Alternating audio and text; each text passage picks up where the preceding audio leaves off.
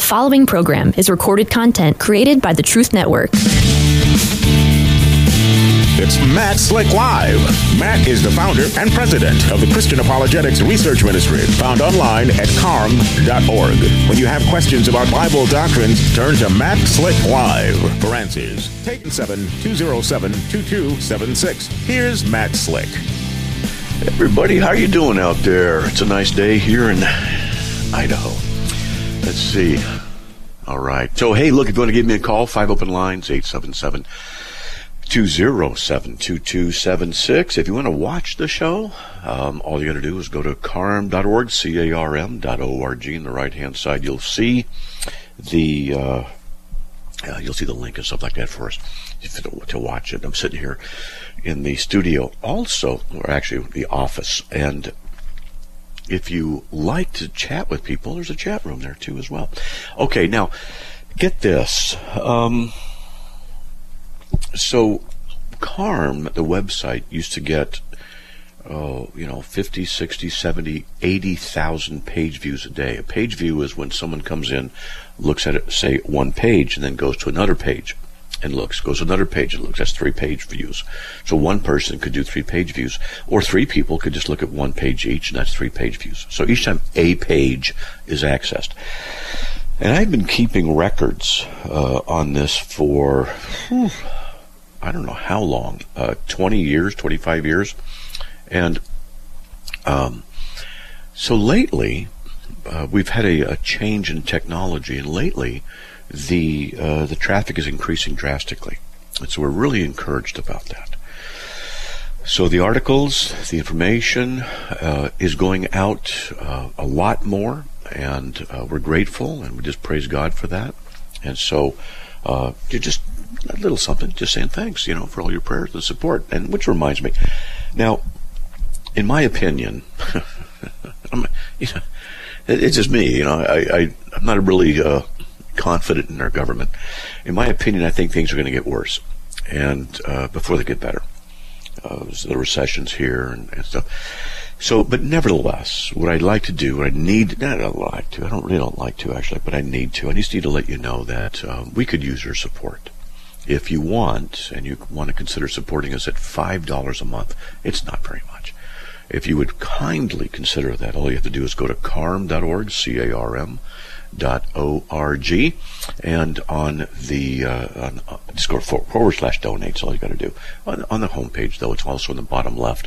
But just /donate, you can set things up, and that's what we ask, $5 a month, because it would be helpful. And if we get enough people, all we need is 1,000 people doing $5 a month, and that would actually cover what we need.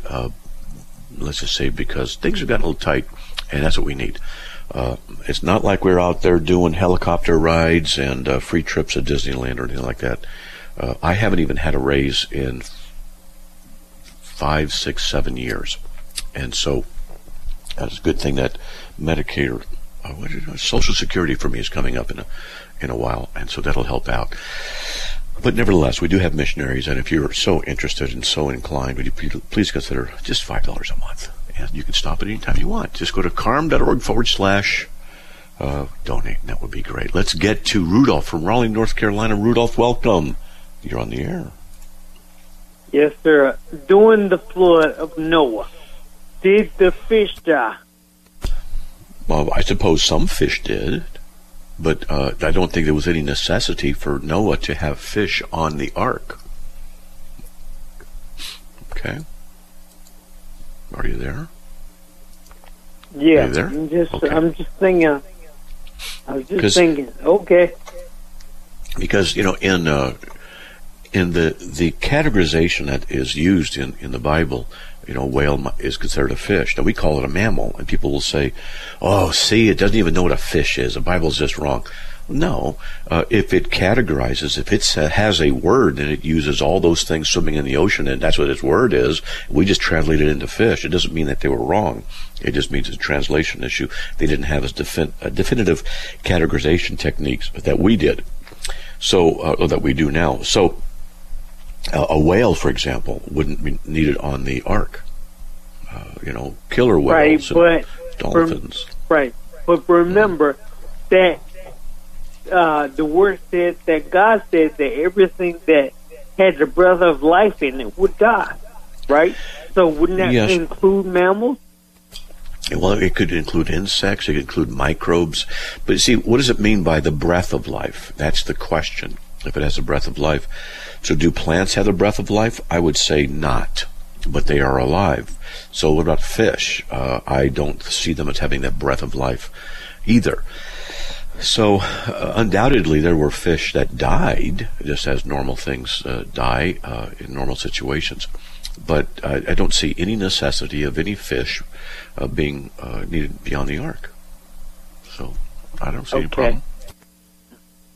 Okay. Well, thank you. Okay. Appreciate no problem. That. But it's a good question, man. I never heard anybody mention it, so I was thinking about it, and I knew if anybody knew. You can go to ICR, Institute for Creation Research. They discuss this kind of stuff. Oh, yeah. And you see, then there's the issue of saltwater fish versus freshwater fish. And they have analyses about the thing, because if there was a flood, it was a flood of fresh water from the skies. What about that would get into the oceans, would mix, but it caused fish to die? Well, then there's some adaptation issues that would be worth discussing. Like, for example, in Nicaragua, there are two lakes, Lake Managua, and there are freshwater sharks. They're actually sharks, and they live in the lakes. Now, how'd they get there? Right. Well, it looks like they came from the ocean. Go ahead. But you know that the bull shark can live in freshwater and saltwater too. Because down here in North Carolina, they found a bull shark from the ocean in the Cape Fear River, and it was 27 miles from the ocean. Mm-hmm. Yeah, so they can live in fresh water. Yeah, yes, they can. They are quite capable of doing that. I've read lots of stories of sharks doing that, moving upstream quite a bit. Yep. Oh, yeah. Oh, okay, but thank you, and God bless you. Talk to you soon. Okay. I will try to get on there and donate to you. Oh, I'll appreciate that. Thank you. Yes, sir. Right. God bless you. Bye-bye. God bless, Rudolph. Appreciate that. All right. Where's my mouse on my screen? There we go. I have 4 large monitors, and the mouse gets lost. All right. 3 open lines if you want to give me a call. 877-207-2276. Al from Georgia. Welcome. You're on the air. Yes, good evening, Matt Slick. I know the Bible teaches that you're saved by grace through faith alone to get into heaven. So how do you balance the verse from Matthew 11, verse 24 and 25? How do you balance those between the Ephesians 2, 8, and 9? So Matthew 11, 24 and 25. Nevertheless, more tolerable for the land of Sodom in the day of judgment than for you. I praise you, Father of heaven and earth. So I'm not sure what the problem is, because it's just the issue of Capernaum and the miracles, and people were rejecting the miracles that Christ is performing, and he condemns them. So even Sodom and Gomorrah would have repented if they'd have seen this.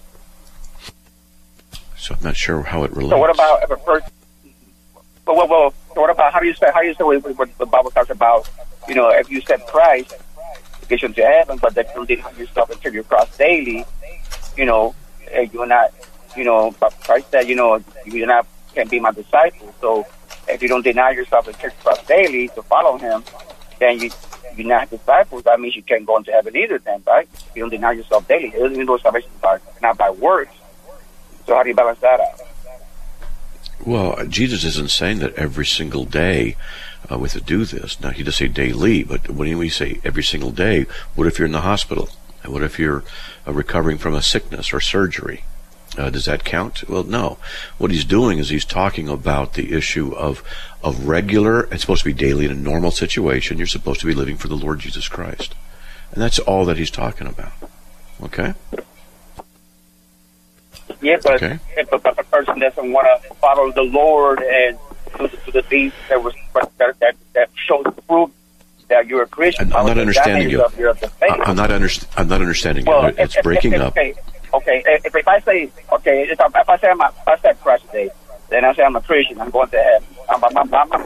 performance or nothing. Okay, I'm not. Hold on, Alberto.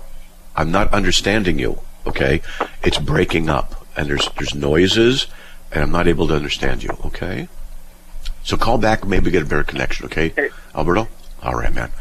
Whew, I couldn't understand him. All right, hey, 4 open lines, 877-207-2276. Let's get to William from North Carolina. William, welcome. You're on the air. Hello, Matt Slick. Yeah. Anyway, I would like to ask you, in Genesis 3:8, is the Lord appearing in the garden, walking in the garden, is that is Christ in the Old Testament? Yes, pre-incarnate manifestation of Christ, yes.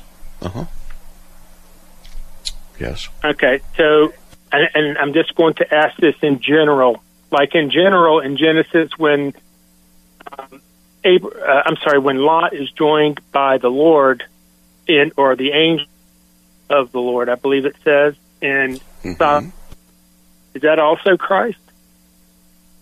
It depends on the context. I don't have all of those instances memorized, so I can't tell you.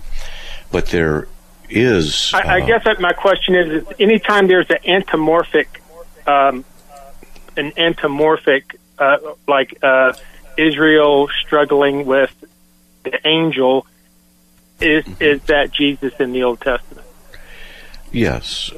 So Jesus says that no man's ever seen the Father, John 6:46. And Paul, in 1 Timothy 6:16, in the context, is saying that the Father dwells in unapproachable light whom no man has seen or can see. It's not possible to see the Father. That's what the Bible says, and Jesus says no one's ever seen the Father.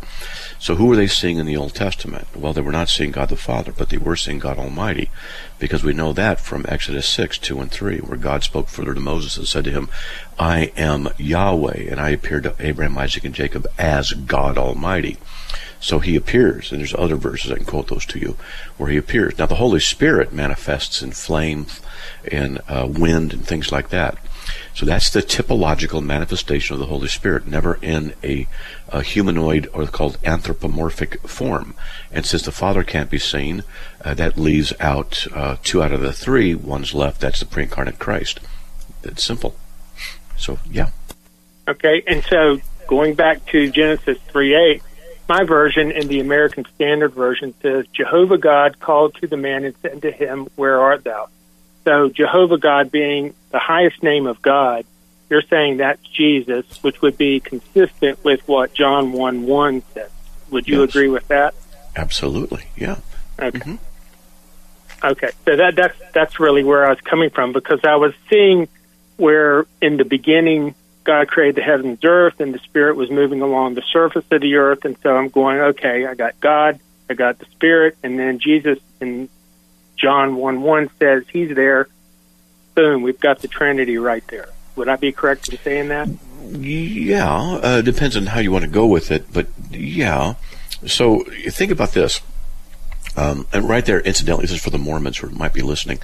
They heard the sound of the Lord God. It's actually in Hebrew, Jehovah Elohim. That's who it is. Jehovah is Elohim. 1 Corinthians 8:60. But we'll get back to the break. Let me talk to you about who was in the garden with Adam and Eve and what that means, okay? Hey, folks, 4 open lines. If you want to give me a call, 877-207-2276. I want to hear from you. Give me a call. We'll be right back.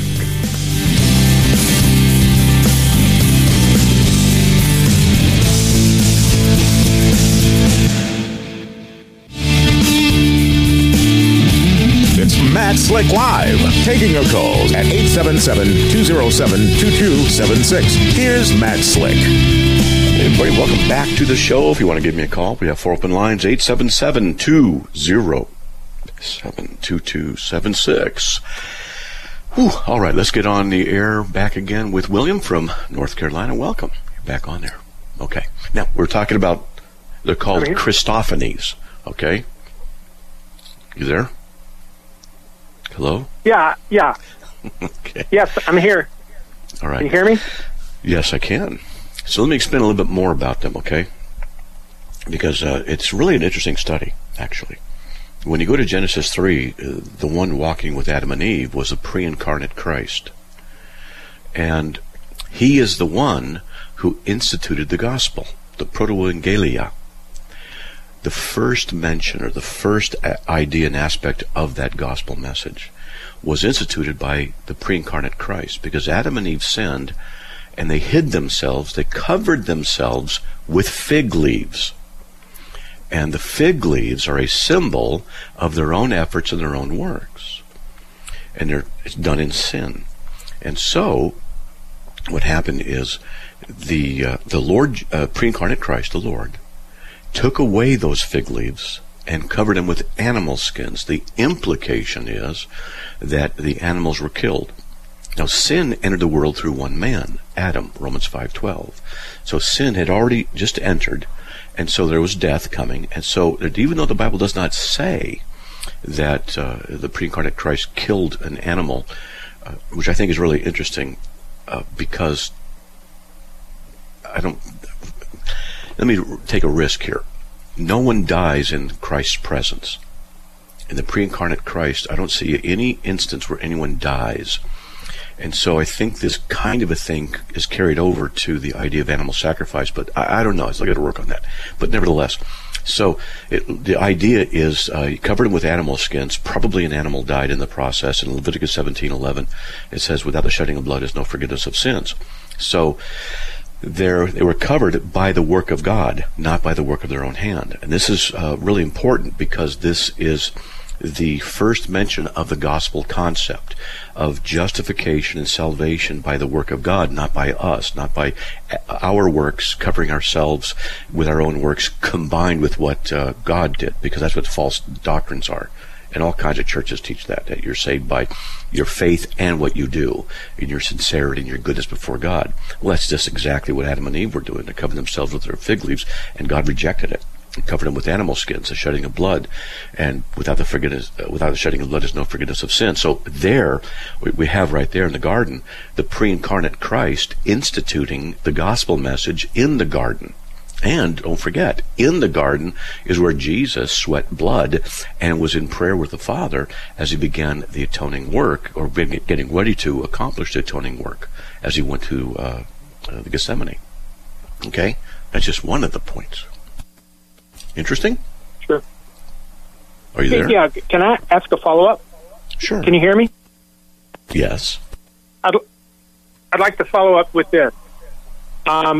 It says in Exodus 33:20, it says, you cannot see my face, for no one may see me and live. Yes. Right? Go to verse 11. In Genesis 32:30, it says, in 33:11, it describes Moses speaking to God face to face. So was he speaking to Christ at that point? All right, so the Trinity comes in and aids us. So in Exodus 33:20, you cannot see my face, for no man can see me and live. All right, so who's speaking? Now that's what's interesting, because he says you can't see my face. But 9 verses earlier, in verse 11, thus the Lord used to speak to Moses face to face. So what does the phrase face to face mean? It means personal encounter. It means personal encounter. So I've done research on the phrase face to face. It does occur, I think, 11 times in the Bible. The Lord spoke to you face to face at the mountain from the midst of the fire, in Deuteronomy 5:4. Oh, wait a minute. It wasn't like God had a face. So it's an expression of personal encounter right then and there.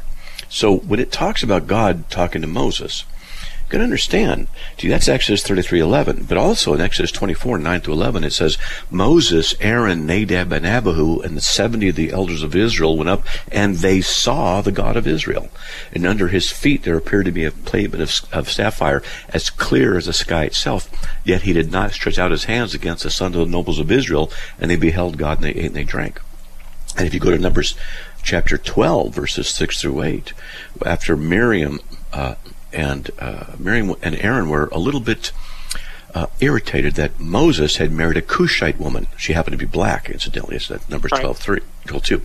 But that's not the issue why they were upset, because he was not a specific Jewish lineage, that kind of a thing. But at any rate, So God says, hear now my words. If there's a prophet among you, I, the Lord, I, Jehovah, will make myself known to him in a vision or a dream. But not so with my servant Moses. He is faithful in all my household. With him I speak openly and not in dark sayings, and he beholds the form of Jehovah. So Moses saw God, but it cannot be the Father, because Jesus says in John 6:46, no one's ever seen the Father. So, what's going on? We know that the Trinity is Father, Son, Holy Spirit, and we know that the Trinity is eternally existing. So when we see in Exodus 33:11, God spoke to Moses face to face, it doesn't mean that God has a face. Now, Mormons will say, yeah, he has a face. He's got a body of flesh and bones. He's 6 feet tall, and that's not what's going on here. So, what it does say in Exodus 33:20 is, you can't see my face, right? But if you read the context, it says he put him in a rock, between a rock, and then the glory of God passed by him. So what's going on is it looks like... train. Yeah. Right. Yeah, and what it looks like is happening is the Lord... I put it this way. The Lord is communicating with him, not in a physical, face-to-face manifestation, which would be a Christophany, but in another way of communication, as in Moses being face-to-face with God in the burning bush. And so the encounter is right there. He says, you cannot see my face, for no man can see me and live. So God doesn't have a face. So why is God saying that? Because the face represents the personhood and essence of what someone is. As you see them, you recognize them. And that is not to be between the Father and the Son, the Father and people. So it could be, we have to fill these things out and see which ones stick to the wall. It could be that the Father is speaking in one context and the Son is speaking in another, the pre-incarnate Christ. So it gets complicated, but these are some of the things I've been thinking about for decades on these things. And I can go into other verses that should talk about this too. But, yeah. No, you've answered my question. Bless you in what you do, and people out there, send your support. Hey, appreciate that. And by the way, William, on CARM is an article. Just look up the plurality study. Plurality study. I've got it pulled up right now. I'll do that. All right, because there it is. I go through this a lot in there with more verses. All right? Okay, buddy. God bless. I'll talk to you again. I'll see you in the air. Okay, man. All right. God bless, man. All right. Hey, let's get to somebody after the break. So what can we say here? There's a break at the bottom of the hour. Give me a call. 3 open lines, 877-207-2276. I'll be right back.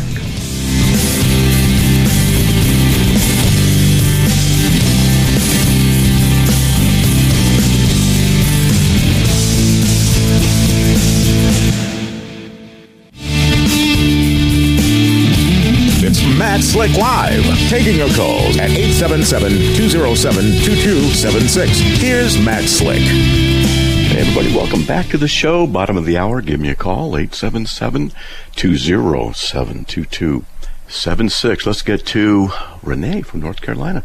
Renee, welcome. You're on the air. Hello, can you hear me? Yes, I can. I hear you. So what do you got? Hello? Hello?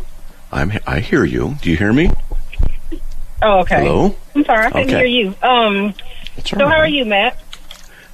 I'm fine, by God's grace. Good. Mm-hmm. Good. So, quick question. I was listening randomly to Leighton Flowers, and he talks about the conundrum of Calvin is that, in he the doesn't know what he's talking about. Answers the question.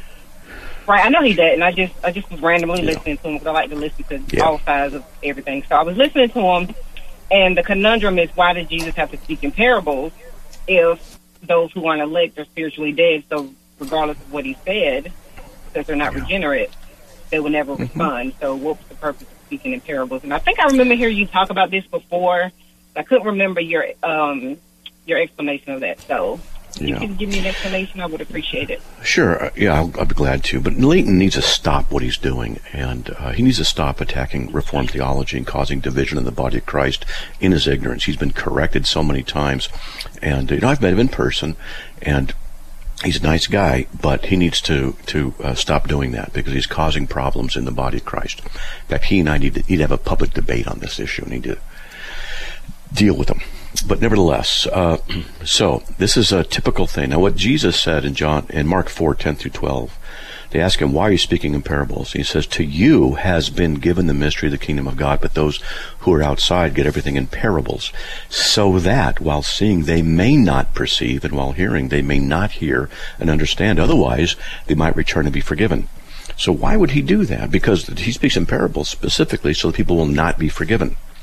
Well, wait a minute. So what Leighton and others will say is, okay, if someone's elect or not elected, why speak in parables or not? Well, for one thing, they speak in parables because only those who are given the ears to hear and the eyes to see by God, because God grants that they believe, Philippians 1:29, and not, as Leighton says, God grants the opportunity to believe. That's what he does. He changes the text, and I know he does. I've talked to him about it, and he flat out changes and alters the Word of God. He's got to stop doing that. So what happens here is Jesus is speaking. Now, he's God in flesh. If Jesus commands something, because he's God, it'll occur. So he speaks in parables so that the non-elect won't hear that command. They won't come because they're not chosen by God to be saved. It's perfect. It makes sense. Because if he's going to speak in absolute truths and say, you need this, you need that, you need that, okay, then they're going to have to come to faith. But there's the non-elect, so God hasn't ordained that they hear or grant that faith to them, so they're not going to believe. So he speaks in parables to hide that from them. That's all that's going on. Okay? Okay. Makes sense that now that when you started talking, I said, okay, that's what you're, because like I said, I think I remember hearing you saying that before, but I couldn't specifically remember everything. So makes sense. Right. All righty. Thank you so much. You're welcome. I wish he would stop what he's doing. There's so many people who attack Reformed theology, and in my opinion, they just don't have a good grasp of what it is, mostly, and they don't understand how to even respond to things like this. I'm sure he's been told this answer before, and, anyway, it's ridiculous. Okay? All right. Yeah, it's pretty recent video, too, so he's apparently still out there saying the same thing then. So, thank you so much for that answer. Yeah. All right, you're welcome. Okay, God bless. All right, let's get back to Alberto from someplace. So, okay, buddy, let's try it again. See how your connection is. Okay, thank you. Yeah, guys, I use Bluetooth. Better. That's what happens. Yes, my question is if a person is saved by faith through grace in Ephesians, and then the verse I got the wrong verse last time. That was in Matthew 16, verse 24 and 25. So if I'm saved by my faith through grace in Christ alone, then how come in verse 16 of Matthew, verse 24 and verse 25? In Matthew 16, he's not talking about being saved. He's talking about being a disciple. I know. But verse 25 says, read it. Yeah, it says, whoever wishes to save his life will lose it. Whoever loses his life for his sake will find it. Yeah, and he's talking, before his crucifixion, he's talking about the discipleship issue and the cost of discipleship. And you're going to lose your life. What does it mean? Salvation? It doesn't say salvation there. A lot of people say, it means you're going to lose your salvation. Does it? If you lose your life. If your wishes to save his life will lose it. Whoever wishes to loses his life for my sake will find it. Now, what's he mean by that? He's talking about the cost of discipleship, which is severe. And too many Christians today don't understand that cost. And I'm not saying I've got it down, but I'm telling you, a lot of people don't understand that it means to pick up your cross daily, follow after him, and because it says in Matthew 16:24. And if you want to keep your life, because he's saying, look, what Jesus is really doing, he's saying, look, you got to understand something. You got to follow me. Are you willing to follow me even to death? Are you willing to? Or you want to keep your own life? Because if you're not going to follow me, even to the point of death, then you're not worthy of me. He wants complete and total commitment. That's the level that Jesus is requiring of his disciples, of his people. And this is what we have to seek for and strive for in our Christian walk. And so sometimes I wonder, if someone held a gun to my head and said, deny Jesus, what would I do? I can't tell you what I would do. I can only tell you what I hope I would do. And as a teacher in college, Rod Rosenblatt, a well-known Lutheran guy, when someone asked him in the class, Professor Rod, if someone held a gun to your head and said, deny Jesus, what would you do? And the room went quiet, and he thought for a while, and he finally said, if I deny Christ, it's because of my sin, and if I don't, it's because of his grace. And it was a perfect answer. We don't know what we're going to do, but the whole idea about, back to what Christ is saying, is to follow after him. To follow after him means to risk your life, even if that need be. Not every single day, but you need to be willing to be able to give up your life for the Lord Jesus. And that's the idea. And if he gives you that grace, should it ever be necessary to actually happen, then that's just between you and God. And that's really what's going on there, okay? Okay, but so I know you're saying, but if you don't deny him, that means you truly are saved. But I thought you were saved by faith through grace. In other words, if you do deny him, you're still going to heaven, right? If you remember, because you're saved by faith through grace, not by your reaction, your response to the moment it's got to put a gun in your forehead. Right. Now, this is a complicated topic, because someone could easily take those verses and say, see, you have to earn your salvation. You can lose your salvation because if you don't follow him, you're not going to be a disciple, and you're going to lose your life. You can lose your eternal life. They could say that. And I'll say, well, is that what it's teaching? Because it doesn't say anywhere that you lose your salvation. And he's not talking about losing salvation. He's talking about those who wish to come after him. You must deny yourself. Take up your cross and follow me. And so that's what he's saying. You got to deny yourself, and that's what's going on. So how do you compare these ministers today who are seeking more material wealth and prosperity gospel preaching and all that? They're not denying themselves and following after Christ. Yeah, they're heretics. And so they're seeking more of the things of this world. They're Kenneth Copeland, heretic. Joyce Meyer, heretic. There's a lot of heretics out there who are teaching false doctrine that God wants us to be healthy and wealthy and things like that. They don't sin anymore, and false doctrines that they're teaching. Yeah. And the reason they succeed is because the Christian church is ignorant largely about what the truth is. They don't preach picking up your cross and follow after him into darkness, into danger, into a long life of service to a sick family member, or working well and hard in a job while you're providing for your family, or doing the things that are necessary for the glory of the Lord Jesus Christ in difficulty. But no, they teach, hey, I don't sin anymore. And the Lord was telling me blah, blah, blah.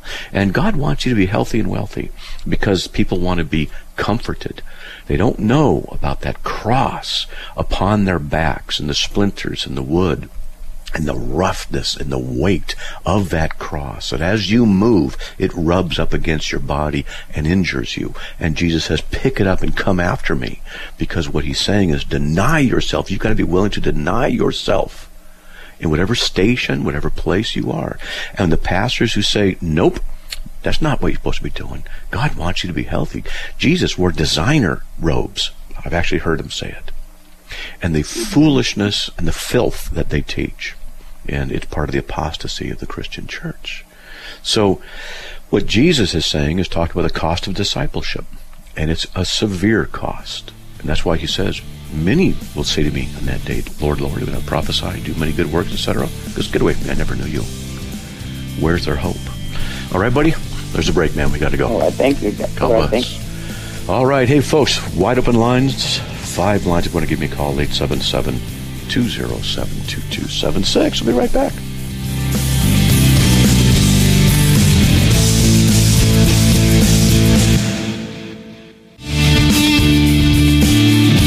It's Matt Slick Live, taking your calls at 877-207-2276. Here's Matt Slick. All right, everyone, welcome back to the show. If you want to give me a call, we have wide open lines, 877-207-2276. You know, I was thinking about something in the break there, the issue of the parables, and I thought what I would do is teach on the unjust steward out of Luke 16, 1-8. The unjust steward is where Jesus praises a guy for his dishonesty. For real. What I want to do is read it, and then I'll go through and explain it so that you understand what's going on. Because the parables are awesome. Now, when the one person called earlier, why did Jesus speak in parables? Well, it was so people would not be saved. But that's not the only reason. Parables are time bombs in the sense that they are messages and ideas that need to be taught and understood, and that you think about them and you learn through them. They're really deep. Now, this is what, out of Luke 16, now, he was also saying this to the disciples. There was a certain rich man who had a steward, and the steward was reported to him as squandering his possessions. And he called him and said to him, "What is this I hear about you? Give an account of your stewardship, for you can no longer be steward." And the steward said to himself, "What shall I do, since my master has taken the stewardship away from me? I'm not strong enough to dig. I am ashamed to beg. I know what I'll do, so that when I'm removed from the stewardship, they will receive me into their homes." And he summoned each one of his master's debtors, and he began saying to the first, "How much do you owe my master?" And he said, 100 measures of oil. And he said to him, "Take your bill and sit down quickly and write 50. Then he said to another, "And how much do you owe?" And he said, 100 measures of wheat. And he said to him, "Take your bill and write 80. And his master praised the unrighteous steward, because he acted shrewdly, for the sons of this age are more shrewd in relation to their own kind than the sons of light." Now, isn't that interesting? So let me go through this, and I'm going to explain what's going on, because believe it or not, this is actually a very interesting parable that when you understand the context and what's going on, and a little bit more what's in the text, then it'll make sense. So it says there was a rich man and who had a steward, or a manager, is another way of saying it. And he said he was squandering his possessions. You got to understand the culture here. So a rich man, who would own a lot of land. And what they would do is they would parcel out the land to different people who would live on the land, have a dwelling on it with their families. They would work the land, and then they would give a certain percentage of the produce of the land to the landowner. And then they would keep a percentage for themselves. So they were able to produce for the landowner as well as their own selves and their families, and provide. And so in this sense, everyone was winning. Now the thing is, a steward or a manager is someone who was the go-between between the tenants and the landowner. The landowner wouldn't do all the business personally. He would hire someone to go out and do all this. You keep the records, you go talk to them, because he'd have to go from place to place over this area of land. And then he would have to keep records and who did what. But it turns out that this steward was a bad guy. Now the landowner doesn't know if he is or isn't. He says, "What's this I hear about you?" He's hearing it. "Give an accounting of your management, for you can no longer be manager." He wants to see the facts. Now the manager is in trouble. He said, what shall I do? My master is taking management away from me. I'm not strong enough to dig. I'm ashamed to beg. So he doesn't have the ability to take care of himself outside of this job he's got. And apparently he's doing some bad stuff. Now you got to understand something. The steward represents the landowner. This is a critical comment. Okay? He goes, "I know what I'll do, so that when I'm removed from the management, people will help welcome me into their homes." And he summoned each one of his master's debtors, and he began saying to him, to the first, "How much do you owe?" He had 100 measures of oil. He said, "Take your bill and write down 50. Now, also, the steward, the land manager, would also work on behalf of the land workers, of the tenants in the land. And he would communicate their will or their desires or their issues to the landowner, who would then make decisions, and then the steward would carry them out. So the steward was, in a sense, a mediator between the two, and he would talk from the landowner to the people and the people to the landowner. So if the steward came to the land, to the people who lived on the land, were working the land, the workers, and he says, "Look, right, how much you owe? This much. Okay, write it in half." One of the things that they're probably going to assume is that he negotiated a deal with the landowner on their behalf. because the landowner's not going to voluntarily do that because they want their money. And the rich were often oppressors of the poor.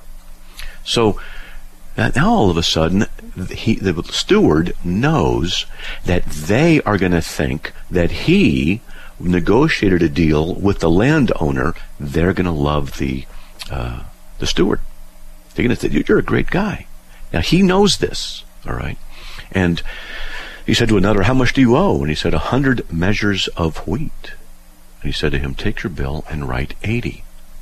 Now, this is what's interesting. And the master praised the unrighteous manager. What? Why would he do that? Now, here's why. Because he acted shrewdly, it says. Now, why? What's going on? In the culture, the reputation of the landowner and of men in general was very important, particularly if you had a stature of ownership, of land ownership, or whatever it was that you had that gave you stature in that culture in that time. And so his reputation was very, very important. He had to be a man of integrity, a man of honesty, etc. Now, people are going to be thinking, hold on a sec. There we go. People are going to be thinking that the landowner approved of and or initiated the merciful idea of reducing the debts. So the people who are working the land don't know if for sure if it was the steward's idea, though it's probably going to be one of the things they're going to think, or if it was a landowner's initiation, but probably not that. But it doesn't matter. Now, what are they going to be doing, these workers? They're going to be rejoicing, saying the landowner approved of this. He's a great guy. And the steward, he's a great guy too. Let's have a party. Let's rejoice. Now, what happens when the landowner finds out about this? What's he going to do?